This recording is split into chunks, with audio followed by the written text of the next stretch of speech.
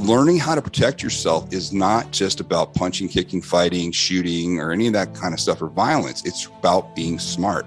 It's about understanding where threats are. It's about making sure that you create a plan for you and your family and your lifestyle to minimize the chance of violence ever coming in your life. And everybody's capable of doing that. You have to be your own protector, and you have to be the protector for your family and everything. Teaching yourself to understand the tool of violence does not make you violent.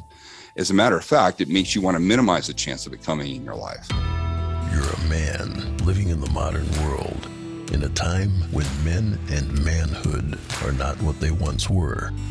You live life on your own terms. You're self-sufficient. You think for yourself, and you march to the beat of your own drum. When life knocks you down, you get back up, because in your gut, you know that's what men do. You're a badass and a warrior. And on the days when you forget, we are here to remind you who you really are.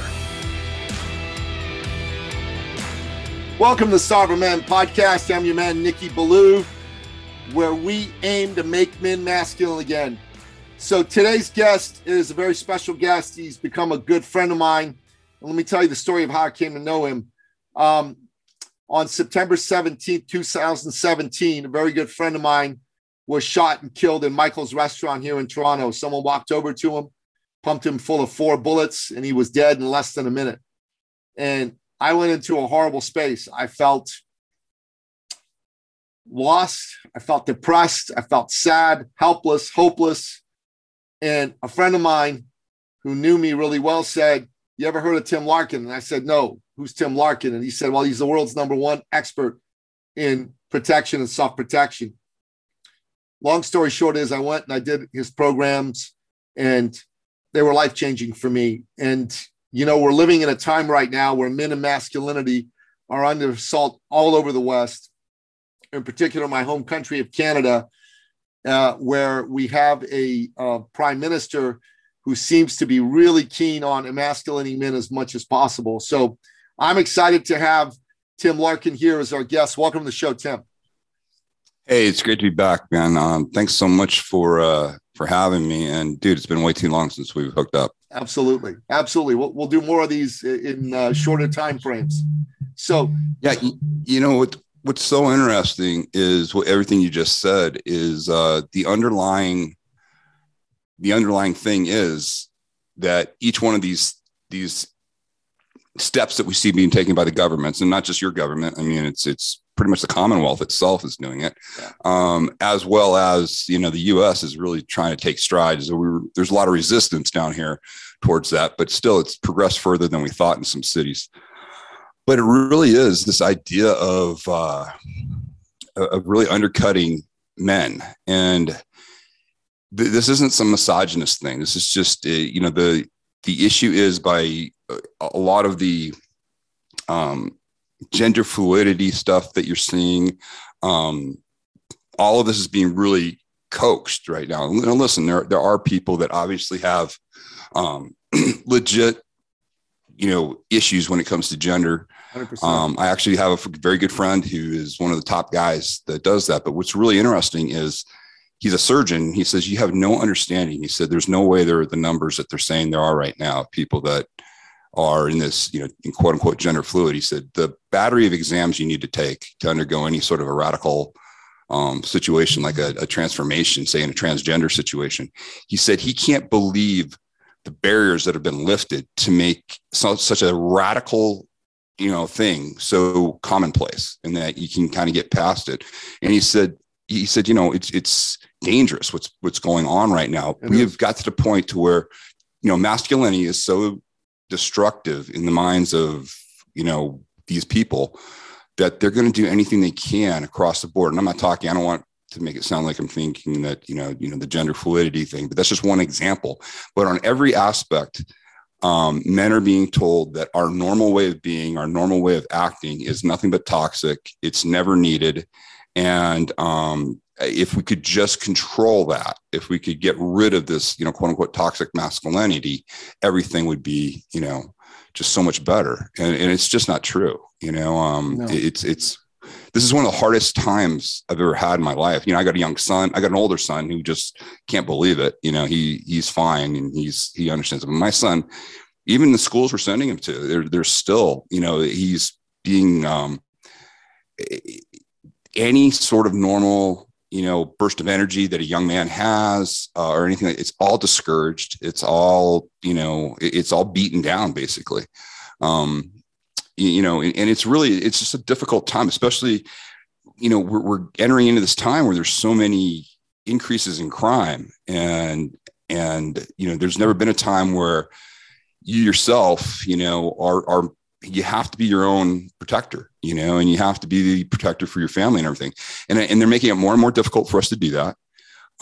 Yet they're making it much easier for the criminal class or anybody with a grievance to just have free reign on the streets. And it's something that if I had this conversation with you 5 years ago and we had predicted this, we would be seen as conspiracy nuts. We would, and what's funny now is I have to actually kind of tone things down because so much has happened that, you don't have to, people don't come to me anymore with the idea of, oh, gee, I'm not really sure why I need this. They absolutely know now. And they've actually seen, that sometimes in their cities, just normal services, just eradicated right away, police not answering calls, police not allowed to answer calls, people left to their own, devices as far as to protect themselves. And yet at the same time, anytime, a successful use of self-defense or anything is used, it is written off as,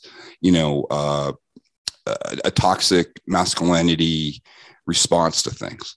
And that what was it necessary? It's just really interesting that they found a very good area to do some real damage. And unfortunately, there's groups like this where you and I can talk and we're reaching some people, but boy, big tech's doing a hell of a job squelching the ability to get any alternative information out there to, this narrative that they're putting out. Yeah. So there's a lot that you said right there, and I want to just unpack it one at a time. No, in terms of gender fluidity. So one of my best friends had a brother who frankly was confused about his gender identity and transition to a woman. And, quiet person who just, you could feel when you were around this individual that they were very deeply unhappy. There was a vibe they gave off, both when they were a man and when they were a woman, you know what I'm saying? Right. And ended up killing himself, herself. I don't even know what to call him or her anymore, right? I don't want to offend anybody. Yes. And, this is one of my best friends, brother who became a sister. And I have so much sympathy for my friend, for his family, for his brother / sister, and the confusion that you had to go through in order to come to this decision and be there. And what was super, super clear was that this was a long process. It wasn't a quick process. And like you said, there were all kinds of barriers that they had to overcome, hurdles that they had to jump over before they were allowed to do this. And even still, the underlying issues which led him to do this were not resolved. He ended up taking his own life, her own life. It was this horrible. Yeah. And a good friend of mine had a son who, felt like had a daughter who felt like should be a son. Again, went from girl to boy. And again, there was a huge process to go from I'm a girl to now I'm a boy in the case of this individual, right? And I have a ton of sympathy for the emotional pain that these folks went through. And anybody who's genuinely wrestling with this, of which there are a number of people, right, should be given respect, should be given grace, should be given all the space in a free society to figure that out. The challenge is that that's not what's happening here. These people and their pain and their suffering is being used as a prop to advance a certain political agenda, which is completely messed up. And this agenda is honestly about destroying the traditional freedom-driven way of life that we have in the West. They want to knock down men and masculinity, and they're going to do anything they possibly can to make it harder and harder for traditional men, traditional masculinity to be seen as a good thing in society. Why we have sovereign man is we're pushing back and saying, hey, no, this is not the way. This is not right. We are absolutely going to have a lot of sympathy and tolerance and love for anybody going through gender confusion, but we have zero, and I mean zero sympathy, tolerance, or love for the people who are cynically using this to rip our society apart. Those people, as far as I'm concerned, are the enemy. We're in Civil War II. The first Civil War was fought with guns. This Civil War is being fought in the battle place of ideas. That's the only difference. Yeah, and what's really difficult is we are not allowed to compete in the open arena with ideas. They've successfully squelched us. You know, I have a YouTube channel that I started over COVID, and we were just going nuts. I mean, it shot up to 60,000 organically, 60,000 subscribers organically. We were well on our way. We were on track within a year and a half to be well over 1 million, and just at the rate we were at, everything was going really well. And then all of a sudden, what was interesting was two things happened. They demonetized my most popular videos. They didn't take them down. What they did was they age restricted them. And when they age restrict, it also demonetizes them, which means it doesn't get circulated. Age restriction means you have to sign in and do that. So now, to me, naively, I thought, oh, this is great. My advertisers, people that advertise with me would love the fact that nobody under 18 is seeing this, because that's not their target market. And then YouTube did two things. They changed how you were able to upload the videos, which meant anything that they determined, like what we're talking about right now, not being approved or could somehow hurt somebody's feelings is done. And then number two, what they do is they penalize you for your audience. So here I am putting out self-protection information. You know me, I'm agnostic. All sides need self-protection, left, right. It doesn't matter. But what they'll do is they now look at your audience that you have. And if your audience frequents other channels that they deem are, controversial, then they squelch you. So we went from this, this literally spike growth to literally, I was doing 7 to 8,000 new subscribers a month, just organically, no paid advertisement. To Nikki, last month, we were at 124 organic. And we went from making, almost 8,000 US a month, just low, because it's not a very big channel at 60,000 people, but it's still that it was doing very lucrative advertising wise. I think we did like $600 last month. Jesus.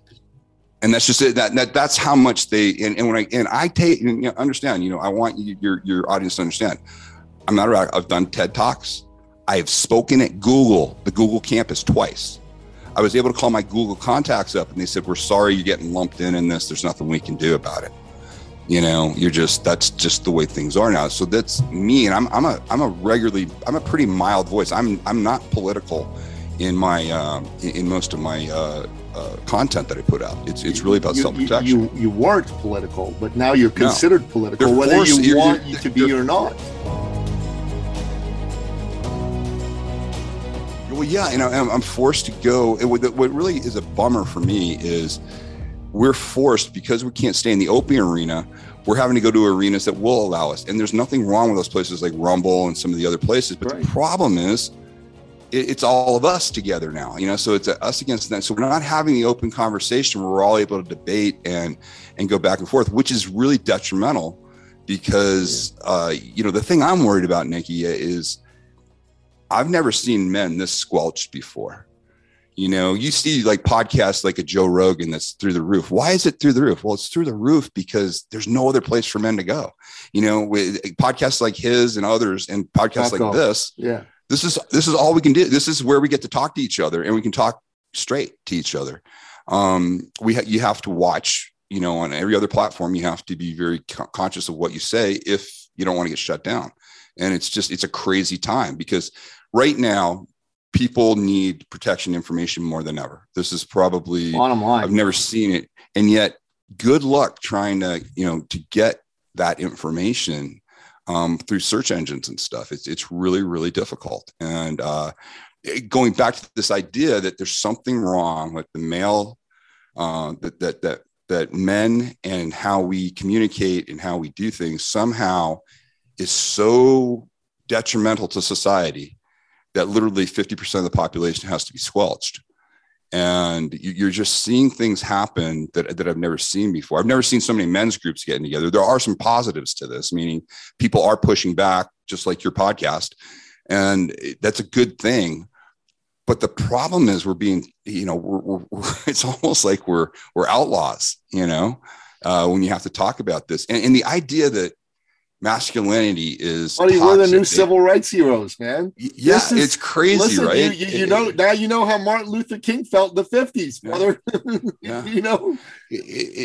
What's still crazy too is masculinity and positive masculinity has been the reason so much evil has been taken out of the world. Yes, are there times where there have been men who, have absolutely misused, their strength, power, or whatever. Are there misogynists out there? Absolutely, there are misogynists out there. Misogyny is not a world problem right now. No, it's not. Misandry is, which is actually discrimination against men. Right now, the problem is men are being, frankly, taught, raised, encouraged, not only to honor women, which I think is a good thing, but frankly, to keep their mouths shut, even in some cases when they shouldn't keep their mouths shut. And women, unfortunately, are culturally and societally being told that men are bad, men are wrong. This is very dangerous for them. I personally think one of the most dangerous things in our society are all these movies that show women as superheroes that can beat the crap out of a 250-pound male. And some girls are trying that out in real life with some bad dudes. And it's not going well. This is crazy, insane. You cannot take men out of the equation. It just can't happen. And these guys, look, if you study history, Tim, we are now in the late Roman Empire period in our society. Yeah. If you study Roman history before the Goths sacked Rome, Roman society had a very similar situation. The family dynamic was not being upheld anymore. They were having crazy levels of anything goes when it comes to sexuality and sex and things like that. Roman citizens were not joining the Roman army to go fight. They had to go get mercenaries to fight for them. The ideal of Roman virtue was no longer a thing. The Latin word for man is vir, and that is the root of the word virtue. So manliness was equated with virtue back in Roman times, and today manliness is equated with the opposite of virtue. And so we are just repeating what happened then. And there's a beautiful poem written by Jeff Michael Hopf, and the poem goes something like this: hard times create strong men create good times create weak men, and weak men create hard times. And so the cycle goes all around. We're now in the weak man times, brother. Weak men have created some hard times, brother. Oh, yeah. Yeah, it's funny. I do a fairly really well-known group of entrepreneurs that they meet. I do their seminar every year. And normally it's a super positive seminar and everybody's really happy. And I do the self-protection portion of it. And normally I have to calm these guys down because they're so hyped and chatty and stuff to get them to focus and actually, do what I do. Because what I do. I do everything with me is very like, hey, we're going to work. We're going to do work, guys. And we're actually, we're going to prepare for, your worst case scenario here. This year, Nikki, I thought it was like 2006 and I was at some prepper convention. Now, these are all less than 1%ers. These are these people are extremely wealthy, extremely influential. All they talked about was they're preparing for 8 years 8 years of issues. They are all buying larger houses, compounds per se, with generators.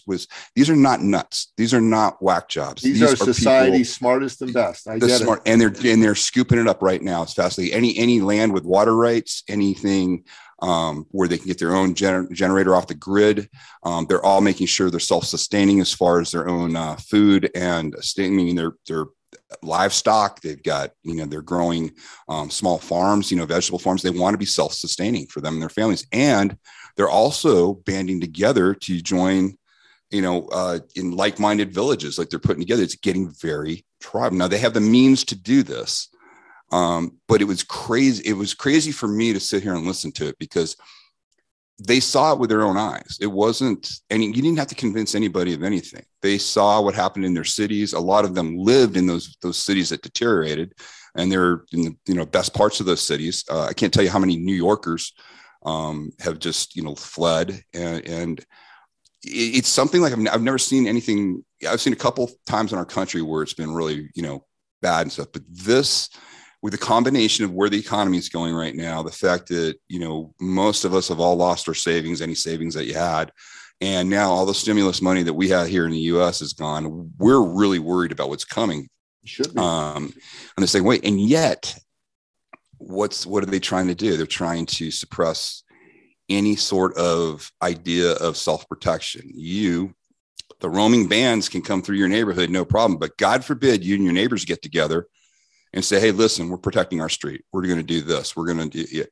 You're the one they're going to focus on, and you're seen as the problem. If you sit here and say, hey, I'm not going to allow you to, run over my car or surround my car. You're not going to pull my, kids out of the car. You're not going to do any of the crazy stuff that's there. We've never been in a situation where the marginalized, and granted, they absolutely have been abused in the past. And there's been some horrible things that have done to people on the margins. But look what happens every time you give a marginalized group their power. What do you see? You see overreactions, and you see just incredible bullying and censorship. I mean, they're far less tolerant of any dissenting voice than it was before. And that's what we're seeing. We're seeing this overreaction by a very small group, by the way. That's the other thing I want to make sure the audience keeps reminding themselves. Twitter's not the real world. These people that we're seeing the worst on both sides because they're getting all the attention, and yet they're directing the way we all think. What's happening in our schools, as far as gender identification and what the kids are being indoctrinated with. I'm really worried about the upcoming generations that way, because people like me and you are seen as the dinosaurs, and that this our way of thinking is seen as archaic, and it's just not approved for the future. And what's really interesting is never more has been needed to have real masculinity, men really prepared to protect. And what's interesting is the more capable you are in those areas, the more compassionate you are. Like every man I know that is really well, able to protect himself and be a great dad and be a great husband and all those, he also is just a good dude, for the most part. And I mean, yeah, there's always exceptions to everybody. There are jerks everywhere, but for men, I just like, the problem for me is, I come from the military, and what's happened in the special operations community in the US is just, it's mind boggling. It's just the stuff. It's infiltrating those areas. It's infiltrating every area. I see it here in Las Vegas. These judges are just letting out these just, we have 135 people on trial for murder that are out on leg, just a leg clamp. Basically, they're at home. They're on home arrest. Murderers are out here. It's just crazy what these judges have allowed to happen. And, yet if we want to take action, or if we want to protect ourselves, or say, hey, we're going to do X, Y, or Z, you're seen as an extremist. Things that were any sort of self-reliance. It's just, to me, I've never had clients come to me with the strangest, reaction saying, I can't even talk like this. I can't talk at work like this. I can't, I have to be careful what I say to my employees. I have to worry how I talk, because there's real consequences. I mean, these people end up losing their businesses. They get censored.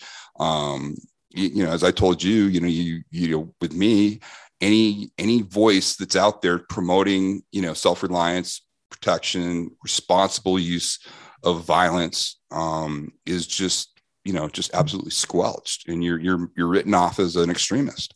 Look, YouTube is not going to be your friend. I'll be candid. And Google right now is being run by a bunch of extremists itself. But Look, I wrote a book with Wayne Allen Root. It's called The Great Patriot Protest and Boycott Book. Came out late last year, and it's a list of 116 companies to stop doing business with that are embracing that woke narrative. And we've got successfully a bunch of folks that are pushing back. I mean, look at Disney in Florida. So Ron DeSantis passed a law along with the Florida legislature, basically saying you can't sexualize kids, between the ages of 5 and 8. Pretty uncontroversial from my point of view. And then Disney and a whole bunch of idiots, no, you should be able to do this. And Ron DeSantis said, all right, tax status, gone. And then all of a sudden, a whole bunch of parents stopped going to Disney World. A whole bunch of people stopped watching Disney Plus. My kids, like Disney, the Marvel universe. I said, we ain't giving them a penny, not one freaking penny. And they lost $63 billion in market share. Walt Disney was a great American patriot. He's rolling in his grave. It's what's going on right now. But that was a strong pushback. And there are a lot of other folks that are pushing back against these types of companies. And I'm not worried about the U.S. because I believe, you're the folks who won your country over with the revolution with guns. These guys push you too hard, you're going to come swinging. There's 130 million gun owners in America. I wouldn't want to be Joe Biden trying to take away all their guns, man. And then there's a strong veterans community that really feels betrayed. On a lot of areas. And listen, I'm not talking Civil War here. Nobody's talking about that. It's not that, but it's just you're not going to see people just stand by anymore. And that's the encouraging thing that you're seeing, is that people are starting to realize that, hey, these groups, they're paper tigers for the most part. They don't have the numbers. They don't have the numbers to back up. And they're the wimps. Yeah. They're the wimps. Oh, they are. Are they going to come to fight Tim Larkin on the street? I'd like to see one of them try that. I really would. I'd like to see 10 of them try to attack you. It'd be funny. Well, yeah, but the reason also, though, is their arguments don't stand up to scrutiny. No. And that's just it. They don't want to engage. They want to suppress, because they can't hang with, a back and forth on the merits of the arguments that they put together. They dissolve immediately because they're ridiculous. I mean, the latest thing that Matt Walsh did on the what is a woman? What is a woman? Yeah, that was fun. Just asking that question. None of them could define what they were trying to define. All these experts on the left. And all these, I could do it for them. Yeah, it's very straightforward, man. Everybody straightforward. knows, But the problem is, they literally are trying to tell you, no, that's not true. That's not true. None of this is true. And to what end? What it does is it's not about us, Nikki. It's not about us and guys our age. It's about the upcoming generation. That's what they're banking on. And that's what I'm worried about. I look at my young son's 11, and, I'm really carefully curating, what he sees and what he participates in. And, one good thing about this is that parents are getting involved in that sort of thing, because before they weren't, watch whatever. What the hell are you watching? And that was the one good thing about COVID, because, I remember I had my kids and they're all on their iPads, and you start hearing what these teachers are saying. And that's what happened. A lot of parents actually heard what their kids were getting instructed in, and they were questioning it. And of course, they were outraged, especially the teachers unions down here were extremely outraged that the parents are actually participating and trying to push back. And then they quickly saw that, oh, okay, we're getting exposed now. And they're starting to see it. Well, and then the fact that San Francisco got rid of that DA. Yeah, man, that was in the. That's I got to tell you, I did a happy dance over that. But the thing is that people got to understand, there are no Republicans up there. This guy was so bad that the Democrats had to get rid of him because there's anybody that was a Republican was out of there a long time ago. And it's not about, Republicans good, Democrats bad. It's just like, here's the problem. The people that promulgated these policies, literally, this guy was so extreme that they had to get rid of him. So it's a good sign that stuff like that's getting kicked back. I have some hope. Did you see the little graphic Elon Musk put out? Yes. That was brilliant. Yeah. The stick graphic. The stick graphic. Yeah. So Elon Musk, who was a lefty, is now right of center. And Bill Maher, who was an extreme lefty, is now slightly right of center. It's crazy, bro. They are pushing a lot of credit to them. A lot of credit to them though for doing that. They're pushing so many leftists to the right. It's crazy. Well, yeah, but a lot of credit to the guys like Maher stand their ground and do that because he is definitely a liberal. He's not a leftist though, and that's where he that's where he delineates. And listen, that's great. We can have the conversations. Those are great to have back and forth, but the censorship and the squelching of this, and then trying to, you made a point about the superhero movies. That's a very, Disney did a whole thing on that and on why they did the strategy behind that. And what's really interesting, they found that millennial males like to see that, and that the millennial males, as far as their dating on this and in the way they interact sexually is far different from, when you and I were growing up. I have a couple of friends that, I knew they were gay, no big deal.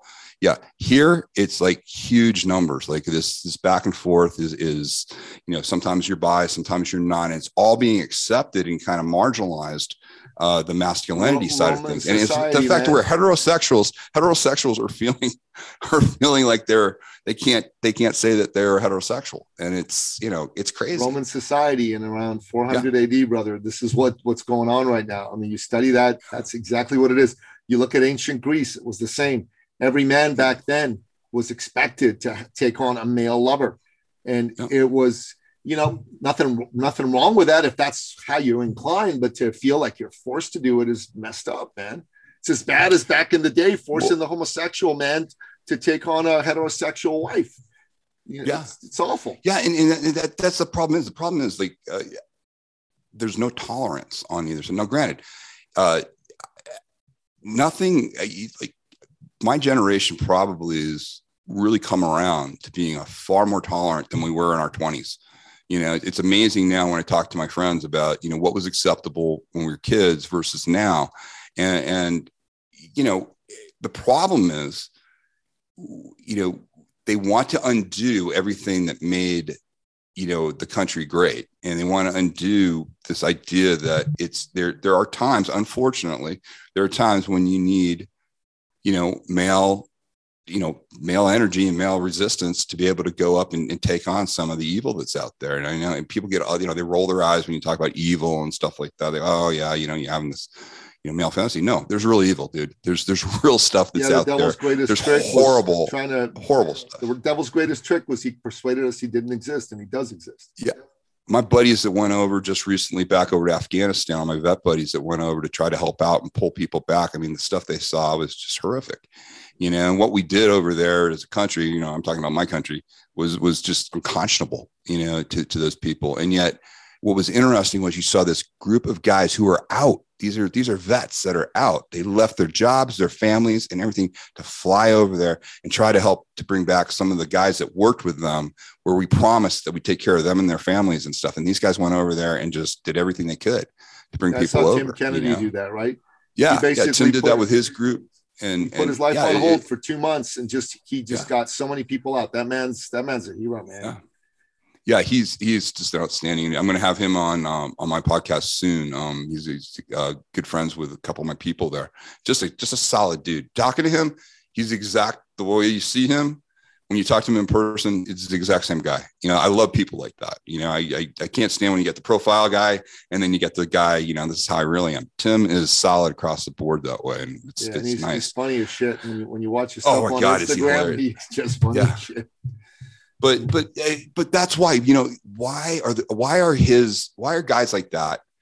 Why are their channels so popular and their accounts so popular? Because young men are starving for mentorship, for leadership. They don't have anybody. They can't go anywhere. And they're told if they talk like that they're bad. So they go on and they get to hear guys like that, and they get to be told, hey, it's okay to be a guy. It's okay for us. This is positive. This is what we do. It's not just okay to be a man. It's glorious to be a man. Yeah.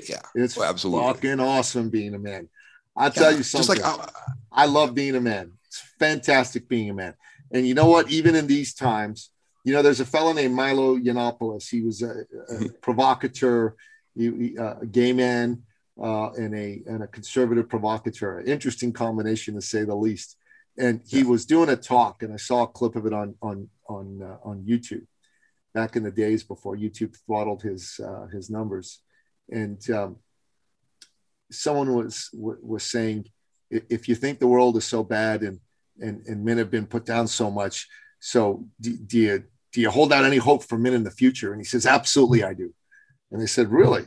Because you sounded like you didn't. And he said, yeah, because men will do what men have always done: fight against the odds and beat them. That's what makes men men. And I just listened to that. I said, damn fucking right. That's exactly right. That's exactly right. And hey, we're living in hard times right now. No one's going to deny that. No one's going to dispute that. I brought you on because I believe self-protection and protection are a man's duty. And the men that listen to this, as few or as many as they may be, we're going to get to more men. YouTube and Facebook and all those companies can try to throttle organic growth. But you know what? There's still something called good old-fashioned word of mouth. Someone's going to listen to this and go, oh, yeah, you should listen to this episode. Here, let me send it to you. And they'll send it to a few others, and they'll send it to a few others. They were throttling Andy Frisella, right, of the Real AF podcast. Yep. They were throttling him. They were cutting him back. And it still didn't work because people were listening to the show and they're passing it on to their friends. I pass on episodes that I like from people like Andy to people I know. You know what I mean? Yeah. And that's what we're all going to do. But more importantly, though, we got to hold the line enough so that people start hearing about us. Big tech thinks they've got everything under control, but the truth is they don't. The truth is they don't. No, and that's the really encouraging and interesting thing. I see little glimmers every day. I was telling this to somebody the other day. Here in Vegas, I do weight vest walks like 3 times a week. I just one of the things I do, kind of on recovery days. And I go by a park. It's right by my house. And so I'm walking the park, and the first lap I look, and it's just literally, like a football field type thing. There's a group of kids, a group of young men. They're in a big circle. I can see their big circle. And I can see there's some activity going on in there. So I walk by and I look in, I go, oh, they're two kids with boxing gloves and they're fighting. And there's another kid playing a ref, and they both have cornermen. I could tell all of this. And these guys were around, and there's cheering going on, but I could tell it was a very controlled situation. So I walked by the first time. I didn't do anything. I could do my first lap. I come back the second time. I couldn't control myself, and I had to walk up into those guys. Now, they looked at me first. They probably thought I was a cop or something. I was going to break them up. And I go, hey, guys. And a couple of them look at me, and I said, what you got going on here? And they looked at me, and they could tell, okay, he's not gonna try to break us up or anything. They said, well, this guy, they pointed to one of the kids in the ring. They go, he has a problem with this guy. And this kid goes, yeah, because he said this about my mom. And we saw how it was going. And these guys, we knew something was going to happen. So we decided, well, we're going to do it the right way. And they got amongst themselves. They got boxing gloves. They agreed upon their own rules. They had cornermen. They had they had stuff in case anybody got hurt. They had ice packs, everything. And they were all being very civil about it. And they were encouraging each other on there and the whole thing. And they just kind of looked at me and they go, well, is there a problem? I go, no, there's no problem. I said, and I just said to him, I said, hey, listen, guys, I go, it's nice to see men being, and I said, effing men. And they laughed. They all started laughing. You can swear on this show, bro. Yeah. Well, I just want to be careful in case, but they were shocked that I said that. And I said, no. And then I pointed to 2 guys and I go, you know what? You 2 knuckleheads will probably end up being best friends, because that was it. But what I liked was I saw young men taking action. They knew it was dicey what they were doing because they couldn't do it at school. Mm-hmm. And they decided, but they cared enough about their friends to give a way to resolve the issue without it getting really bad. And that's just what people don't understand. We as men, violence is part of our nature. And what I mean by violence is physical. We're physical with each other. We push each other around. We joke very differently, and we interact very differently than women do. And we need that outlet. It's a very positive thing. But if you don't provide that outlet, it will go places you don't want it to go. And that's, to me, is the disappointment, is that young men are not being given the physical outlets and not being able to express things. Anytime they're expressing things in the way that men normally would express things, they're being told, no, that is violent. That is not positive. And it's such a lie, and unfortunately these kids you're seeing the results of it. You're seeing results at school where if the bully gets in a fight with a good kid, both kids are expelled, or both kids are kicked out and suspended. There's no delineation between good and bad. So they're absolutely yet this kid. I remember my son, when he was growing up, my older son, when he was growing up, he had to worry. He goes, Dad, if I get in a fight, I get kicked out. It doesn't matter who's who. I mean, they had to, they would live under the terror of these bullies because of these, so-called well-meaning intentions by people. Listen, we understand as men, yes. Can violence be really ugly, and can it go the wrong places? Yes. But to have completely suppressed and not given good physical outlets for it is probably one of the most destructive things we could do to our society, because when it does come out, it's going to be such an overreaction, and it's going to just be ugly. And you see it all the time. When people don't have these outlets, you'll see, you'll see a disproportional response to some sort of a slight, whereas kids used to have a fist fight. Now they'll go grab a gun, and they'll shoot each other. It's just crazy, some of the stuff that we're seeing down here. But me as growing up, I grew up, my grandfather was a boxer, and, I as a young kid, I just, one of the first things I learned was how to fight. It's just something that my heritage is Irish, and that was just something that my cousins and I were all expected to be able to do. We were told how to do it. We were told, never start it, but, don't let anybody bully you. All really positive things that boys should know. They should be taught. I'm not going to go looking for it, but if somebody's coming to me or my family, they're not going to get through there. I'll say this to you. I've got two sons. I've got one who's 16 and one who's 14. And my 14-year-old the other day said to me, I want to go out late with my son. I said, well, you're 14. I'm not going to let you go out past like 9, quarter after 9. He says, come on, Dad. I said, look, things can go down. It's crazy. He said, Dad, I'm big. If anyone comes after me, I'll beat them up.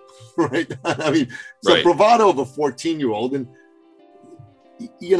I looked at him and I said, I'm glad that you are, enough into yourself as a boy on his way to being a man that you can say something like this, but no, you're not going to beat anybody up.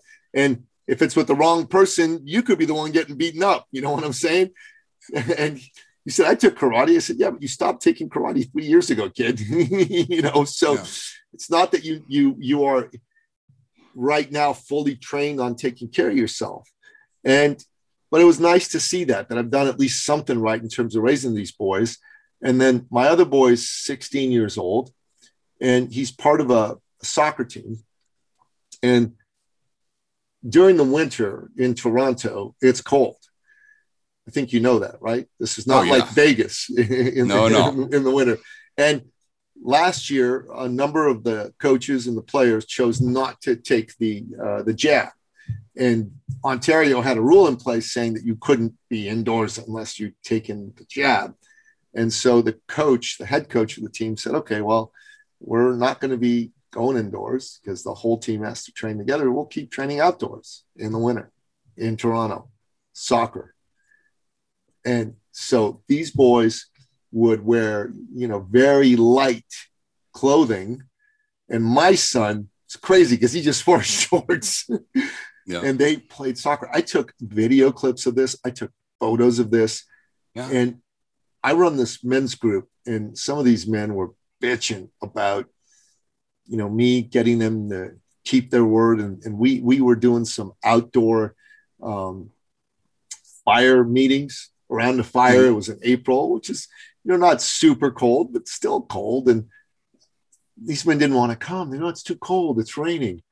And then I posted the video clip and the photos of my boy. I said, at the time they were 15. I said, these boys are 15 years old and they're fucking practicing in the goddamn snow. You fucking pussies. You know what I'm saying? You fucking pussies. You're grown ass men. And these 15-year-olds are more manly than you are. And they all shut up and they all said, okay, we're coming. It just ended the discussion. It was a great use of positive peer pressure on these men, Yeah. And that's another quick thing. This whole idea of you can't shame anybody. Shame actually is a very, very good motivating tool. Now, I'm not talking about abusive shaming. I'm talking about positive shaming, like you just said. You positively shame these guys to make them remember who they are, and the idea is that, yes, we live in a great time in society for the most part. It's awesome. It's super comfortable. You have to go out of your way to find discomfort, and you should go out of your way to find discomfort, because that's where you start to learn about yourself. And, that's my biggest thing. Like people, I think the reason so many men haven't sought out how to, do self-protection, real self-protection for themselves, is because they put all these barriers in front of them. And so, what I want to make sure I get across to your audience is, listen, the first thing you need to tell yourself, if this is the case, this won't be everybody, but if the case is that you've never trained, you don't know anything about it, start there. Go admit that, go, hey, I don't know anything. I know I'd like to learn this stuff. It's there. And find somebody that will sit there and take you at that level and say, you know what? That's awesome. Here's the first thing you need to do. Now, the good part about it is if you don't know anything, you don't have any bad habits. So you can actually get really good information. And it's okay. It's just like any other learned skill. This is not turning you into a UFC champion or anything like that, or any of the weird stuff that actually is negative if you start thinking like that, because most people don't want to go into those worlds. But learning how to protect yourself is not just about punching, kicking, fighting, shooting, or any of that kind of stuff, or violence. It's about being smart. It's about understanding where threats are. It's about making sure that you create a plan for you and your family and your lifestyle to minimize the chance of violence ever coming in your life. And everybody's capable of doing that. Do you need some training? Yeah, absolutely. You should get training. But do you have to become some world-class, brawler or secret soldier or anything like that? No, you don't. You can be highly, highly effective just being a normal human being that employs some really good principles. And it's fun. It's actually like you taking the guys out and getting them to be out in the elements, have a little bit of discomfort. I'm sure while they're going through it, it's not the best. I'm sure that, maybe there's some grumbling, but I'll tell you what, I bet at the end, when they actually got to get home, they look back on it and they go, wow, I actually did something. Actually, I stuck it out. I did that. And it's little things like that that just make all the difference, because we've forgotten what it's like to be out in the elements. We've forgotten what a little discomfort is. We've forgotten what it's like to not have immediate access to something or immediate gratification. All those things, we have to go out of our ways to put in our life, but we absolutely should. And I'm glad that you're doing things like that, because, it's that taking you out of your comfort zone type of thing that is missing in most of our lives right now. And it's a reason that there's this complacency and just this acceptance of really, I don't even want to call it feminization, even though it is feminization, because I don't want it to seem like I think there's anything wrong with women. There is. No, we love women, but for a man to be feminized is bad. It's just, that's toxic. That's what is really toxic, because without a strong, I have twin daughters that are 8 years old, and my youngest son is 11. They all live here at the house with us. Nikki, they couldn't be any more different. Like naturally different, what their interests are. And you know what? You celebrate those differences. I spent yesterday at a recital for my daughters when they're the ballet. And oh my God, we didn't take my son just because he would have been bored off of his gourd. But those girls loved it. They were there. Now they also are in martial arts and they're doing all that. But the femininity side of what they love is there and encouraged. And we're doing the same with my son, meaning I'm encouraging the girls get to see him in his jujitsu practices. They get to see him when he's doing his track and field and doing all the things that he encourages, and it's cooperative, but it's celebrating the differences between men and women, not trying to make us the same. Androgyny is not going to do anything for us. No, it's not. So, Tim, let's get into self-protection for men. Yeah. So I think every man needs to be able to protect himself and needs to be able to protect his family. This is physical protection. It's financial protection. Frankly, it's emotional protection. I know you got a lot to say about this, so let's hear from you. Yeah. The start is the fact that, first of all, you got to give yourself you got to tell yourself you're worth protecting. Your family, your lifestyle. That's the first step. Really, is the fact that, listen, it's okay for me to want to protect the things that I love and who I am. And everybody's like, oh yeah, I did. No, you'd be surprised. You'd be surprised how many people, when you really confront them with some things, they will capitulate. They will say, well, I won't do this or I won't do this. And it's like, what? Your life's not worth this? The lifestyle that you have, the people that love you, it's crazy what I hear from some people. And a lot of it, I think, is just out of fear.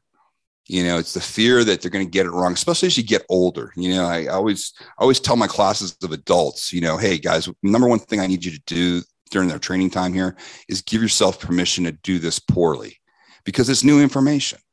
And I think we lose that as we get older. As a matter of fact, every year I pick a new skill set that I'm terrible at, and I become, I essentially become a white belt in whatever that is, and I learn all over again. And it does two things for me. First, it gets me in that new learning, that's where you're making most of your mistakes, and where you're really bad at something is where you're making your most progress.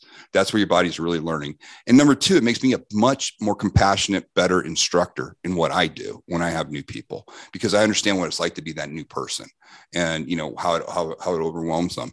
So the number one thing is, it's not about necessarily what you train in at the beginning. It's really about just doing it. In getting in there, finding an instructor that you gel with, in whatever you're chosen. If it's firearms you're interested in, if it's martial art that you're interested in, or combat sport, that's all great. But the idea behind it is, okay, I want to make sure that I create a lifestyle that I know, worst case scenario, if everything fails, I have some training. Meaning if I'm facing a bigger, faster, stronger, and we have to always assume they're going to be multiple attackers, they're going to be bigger, faster, and stronger, and they're probably going to carry weapons. That's the baseline for everybody I train. We make those assumptions. But I also tell everybody what you're about to learn as far as using physical violence against somebody to protect yourself. This is your break glass in case of war. This is when everything else has failed. You failed to use your situational awareness. You failed to make sure that you didn't, you didn't think about the way you were going in that part of town. You knew it was a bad part of town, but you needed to cut some time, so you thought you could cut through and do a shortcut. All these things. What I found, Nikki, is when you take people and you immerse them in the worst case scenario where they have to use their brain and their body to protect themselves and learn how to shut down another human being that's trying to literally kill them, that when you pull them back from that, then they're willing to make the better choices in their life, because now in the back of their mind, they're going, man, if I do some stupid stuff and allow the possibility of violence coming in my life, and I have to use this is really serious. This is going to be with me, the rest of my life. And I better damn well make sure that it's justified as far as that, because I'll tell you, the number one thing that clients come back to me with is, if they've had to use the information to a person, I haven't had somebody say, yeah, and you know what? I knew it was bad here, but because of social awkwardness or something, I didn't take action until it was too late, and I had to use violence to protect myself. And so my biggest thing through going through training with people is not necessary to turn them into these super soldiers, but you'll be very competent. Don't get me wrong. But the real thing is the amazing behavioral changes it makes in people. Because they sit there and go, where in my life am I taking unnecessary risk? Where am I doing things that could potentially bring violence into my life or my family's life? And they start doing better things. They start making just basics, making sure that they're locking their doors at night, all the stupid stuff they were doing before. Here in America, a lot of times people are very lazy with their firearms. They'll leave their firearms in cars and stuff like that. My clients start making these amazing changes in their life that just minimize the chance of violence coming in their life. And that's the cool part about it. The more competent you are in using lethal force, the more peaceful your life is. It's the exact opposite. Teaching yourself to understand the tool of violence does not make you violent. As a matter of fact, it makes you want to minimize the chance of it coming in your life. And, that to me is the greatest thing, because what I see a lot of times is I see clients come in and they don't realize they're all victims of that 800-pound gorilla in the room that they keep ignoring. And it's that 800-pound gorilla in the room is that potentiality for violence. And they'll feel it every so often. They'll be in a part of town where they see a couple of guys and all of a sudden they're uncomfortable. They just get that nonverbal warning that these are not good people. And then they sit there and realize, guess what? I got nothing in the toolbox for this. And that happens a couple of times. And then they usually show up, to train, because they realize, I don't want to feel like this anymore. I want to start making better choices. And so to me, that's the coolest thing about this is it's available to everybody. This tool of violence is available to everybody. And when you learn where in the human body, everybody's susceptible. And I mean, everybody, think of the most, whoever your nightmare guy is, you know what? He has a throat, he has eyes, he has, he has a liver, he has spleen, he has all these vulnerable areas of the human body that we all have. And if you know how to exploit them, especially with us, what we do is we don't teach you to compete with anybody. We teach you to use the skill sets of destruction. A predator makes a mistake. He brings a body part close to you because he does not fear you, does not think you know anything. And now you're able to exploit that to save your own life. And we've done that for numerous clients, in the past. And I'll just tell you the difference in people's lives when they've had a little bit of this training. They're much calmer. They don't do things that they used to do. They don't react to verbal insults or provocations the way they used to socially. If somebody cuts them off on the road, they don't immediately flash their lights or flip the person off. They realize, they go, you know what? I don't need to accelerate that. I don't need to participate in any of this. They quickly learn all the things that they don't have to do anymore. They don't have to react to anymore. And they more specifically understand exactly what they do have to react to should violence come in their lives, and that to me is probably one of the greatest gifts you can give anybody. It really is. It really is. I was just thinking about some of those vulnerable parts on the human body when you spoke to me. I was thinking about my friend Simon. I mean, he had no idea this was going to happen to him, obviously, but if he had been trained, if he'd had the cues, who knows, maybe he would have been able to stop that attacker. Maybe it would have been that attacker that would be expiring rather than my friend Simon. And what's so funny, Nikki, is people are probably already imagining, he would have gone after a guy that had the gun and stuff. No, you know what? He probably would have noticed like weeks prior or something, something wasn't right, or just that he wasn't having feelings or something. There'd be intuition that because he'd be situationally aware for something like that. And maybe he would have made a decision that would have made it much harder for that individual to do that at that time. I can't tell you how many people have just said, you know what, I was about to do this, and last minute, something just told me. It had made no reason whatsoever. Just non-verbally, my body was telling me, don't do this. And I didn't do it. And then, X, Y, and Z. And that's just, I want people just to understand that it's not about, worst case scenario. Yes. If the guy came at him and he could get close enough to the guy with the gun. Yes. We do deal with those scenarios because unfortunately, sometimes you got that answer and you have to just deal with it. Yeah, you do. But what's more interesting is how many people, once they have the training, are much more in tune to potentialities like that. And they're just much harder targets. That's what I want. I want to turn my client into somebody that the predator looks at and says, you know what, too much work. Sorry about that. That's what makes this show raw and real, brother. Shit like this happens and we don't edit it out. I'm sitting there making sure like everything is, and then of course it just blurps out.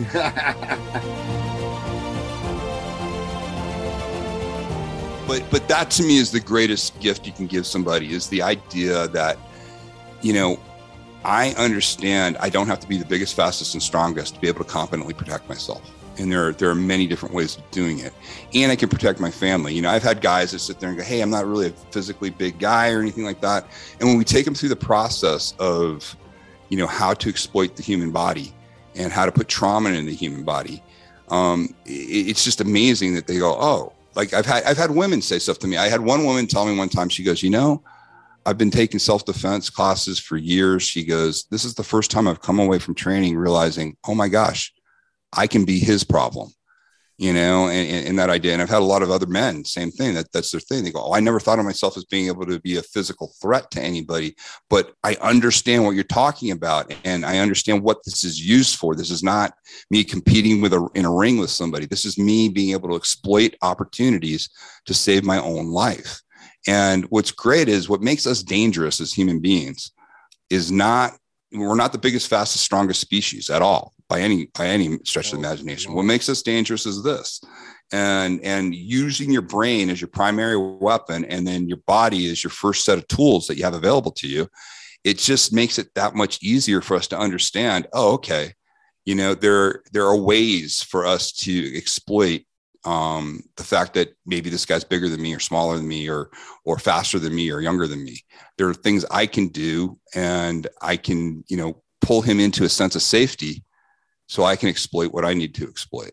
And that, to me, on the self-protection side of things, is really, really interesting. And what's great is it's an equal opportunity for everybody, all body types. Because, you know, I mean, when you go in our training, we have all different types of bodies that are there. And to me, that's the most exciting thing is when I get to train a group of civilians who I've never seen before, and they all come in, and then by the end of the training, they're all gelled. They're all together. You know, I train my special operations groups and my special law enforcement groups.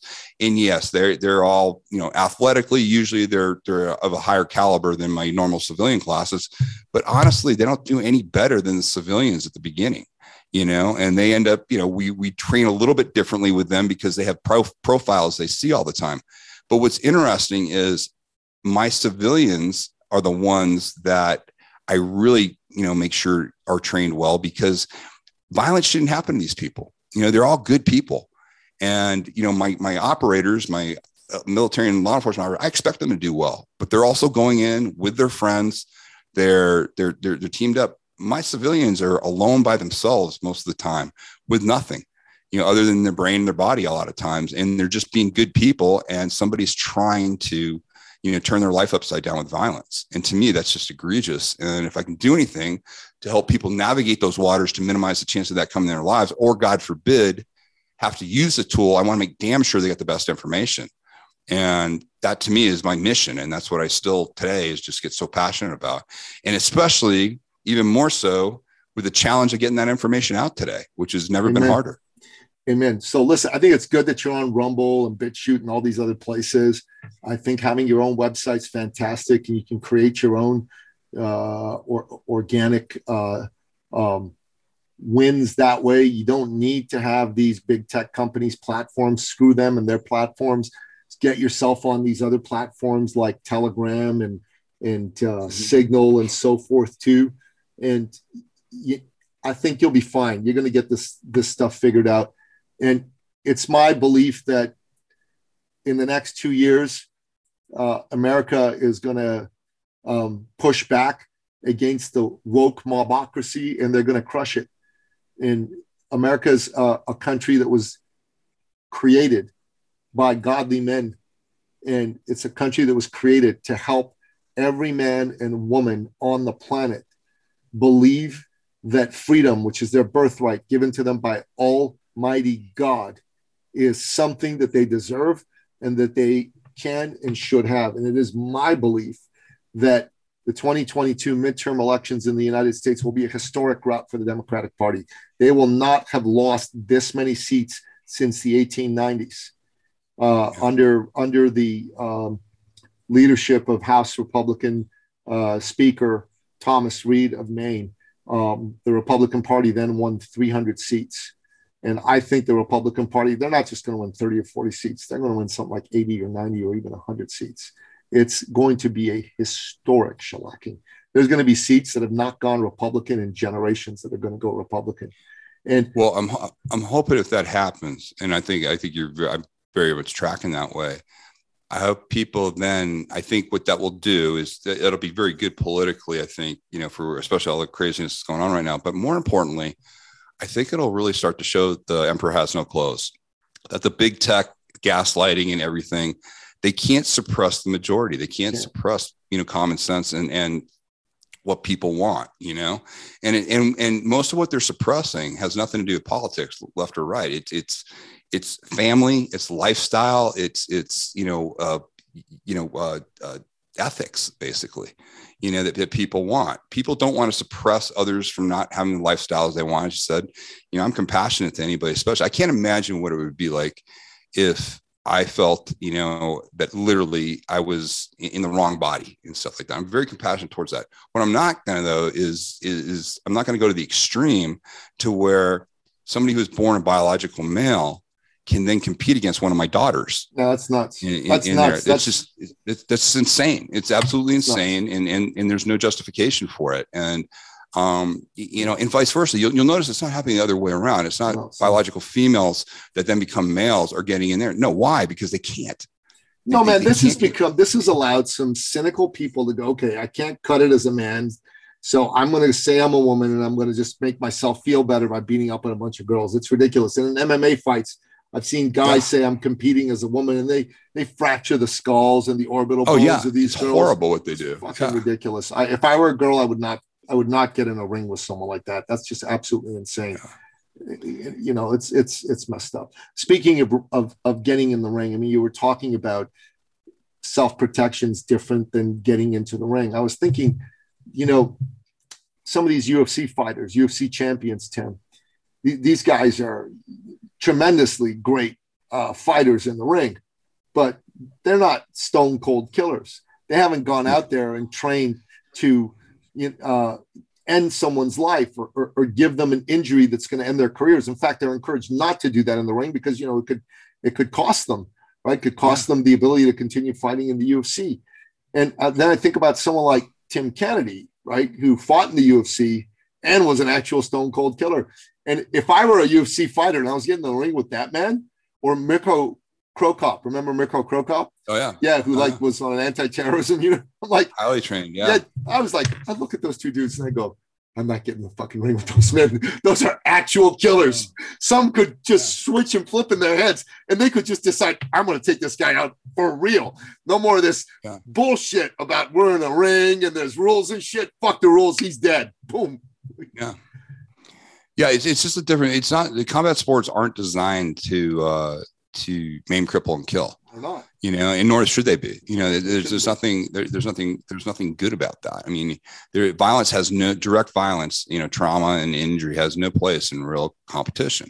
You want to better each other and see who does that. That's why you have the rules. It's really funny, Nikki. I recently started taking up jujitsu here. My little guy's doing it, and I wanted to jump in. A lot of my SWAT buddies are in it and stuff like this. And we have an amazing instructor out here. Guy's a red belt, which is, there's only like 32 of them in the world, and he's one of them. Black belt? Yeah. He's a true master, and he's just an amazing individual. But for me, my first couple of sessions, and I'm a white belt, and I'm having, they're going, hey, you can be more aggressive. So it wasn't that I wasn't being aggressive. It was that I had to stop myself from all the direct access that you get to injury, meaning just the way I was trained. And I don't mean that in a disrespectful way, because I got a lot of respect for jiu-jitsu players. But what was interesting to me was when you gamify violence, like you do, it just came home to me that, here are these guys taking steps. They're literally stepping over my head right here and putting their crotches right. Just, they put such vulnerable parts of their body in these positions that you can easily exploit. Access, yeah. But you're not, because you don't train that way. It's not something that you can access, nor could you compete that way. Obviously, we're talking about that. But for me, my first two sessions were basically me stopping, going, nope, can't do that. Nope, can't do that. Nope, can't do that. And learning what they're teaching me. And it was a very indirect path to self-protection is what I saw. Not, and I want to be very clear with it, not that one is better than the other. It's you got to get the right tool for the right objective. And I always tell people, what are you training for?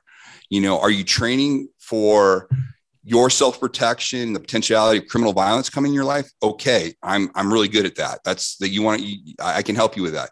If you want to compete and you want to, go in there and be a combat sport practitioner, I'm the worst person for you to go to. I'm not, I don't do that. And there are far better people than me to do that. But the only way you can gamify violence is if you take direct injury to the human body out of the equation. And that's what's done. When you look at the rules, the majority of the rules in any of these combat sports take out direct injury to the human body. It's illegal. If you injured, the person you're fighting with, you wouldn't have much of a sport, right? I mean, it's rough enough. Those dudes get hurt bad enough. You can get criminally prosecuted for it too. Yeah, if you do that, most of the rules have that. You should. If you're trying to actually take a guy's, career out by hurting him in that fashion, you should be criminally prosecuted. I mean, it's ridiculous.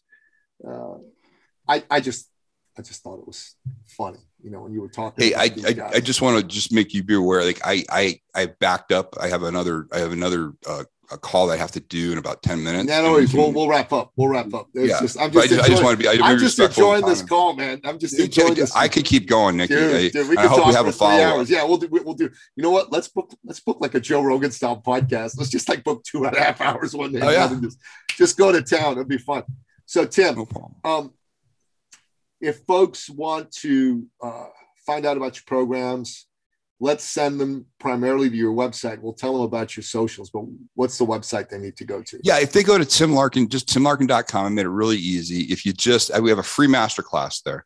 Just give us your email. And by having the email, that's one of the great things is, now no matter what happens on all the other platforms, we can stay in touch with you. And we don't share it with anybody, but it's direct access. You give us your email and immediately the whole masterclass opens up to you. It's absolutely free. And it's, it helps you start putting that plan together for not only you, but your family, and how to minimize the chance of violence coming in your life, and learning some really good, effective tools. And if folks want to go do your programs like the ones that I did, what's the best way for them to sign up for that? Same thing. Once you're on our email list, you'll get access to all of that. We will tell you when the trainings are. Cool. We'll tell you where they are. Right now, we're just doing Las Vegas. I have a new compound here in Las Vegas. But believe me, I want to get back on the road again. And I'm still thinking it's going to be another probably 6 months before I start traveling again. That's cool. But, it'd be fun to have you come and do this for folks again. And I'm getting a good group of men going inside Sovereign Men. And Sovereign Circle is our program for men. We've got about 25 odd men in that right now. Our goal is to get to 50. And when that's ready, let's have a conversation about you doing a program for the men. That'd be great. I'd love to come up. Yeah, it'd be fun. They're not all from Toronto. They're from all over. We actually have an LA County homicide cop. Oh, cool. Yeah, he's a pretty neat dude. I'll connect him with you and your stuff at some point. But I think that's very important for men to come and do this kind of work, do this kind of training. And listen, if you're listening to this program, Tim Larkin's the real deal. Go check out his stuff. Go to timlarkin.com. And if you're a man right now who agrees with Tim and I's assessment that the world is taking a big crap all over men and masculinity, and you want to be a part of something that allows you to push back against that, and allows you to be reminded that you, like every man, are a warrior and a badass within, then check out sovereignman.ca. Check out our program, Sovereign Circle. And you know what? Come be part of a brotherhood that's going to sharpen you and make you be a man that is, frankly, not a pussy anymore. If you know you've been too soft in your life, you need to be a part of something that's going to make you hard and sharper. So let's make sure we do that. Tim, man, thanks a lot for coming on the show, brother. You got it, brother. Thanks so much. You bet. Thank you for listening to the Sovereign Man podcast. If you're ready to take charge of your life and become the man you've always wanted to be, we invite you to join the movement at sovereignman.ca.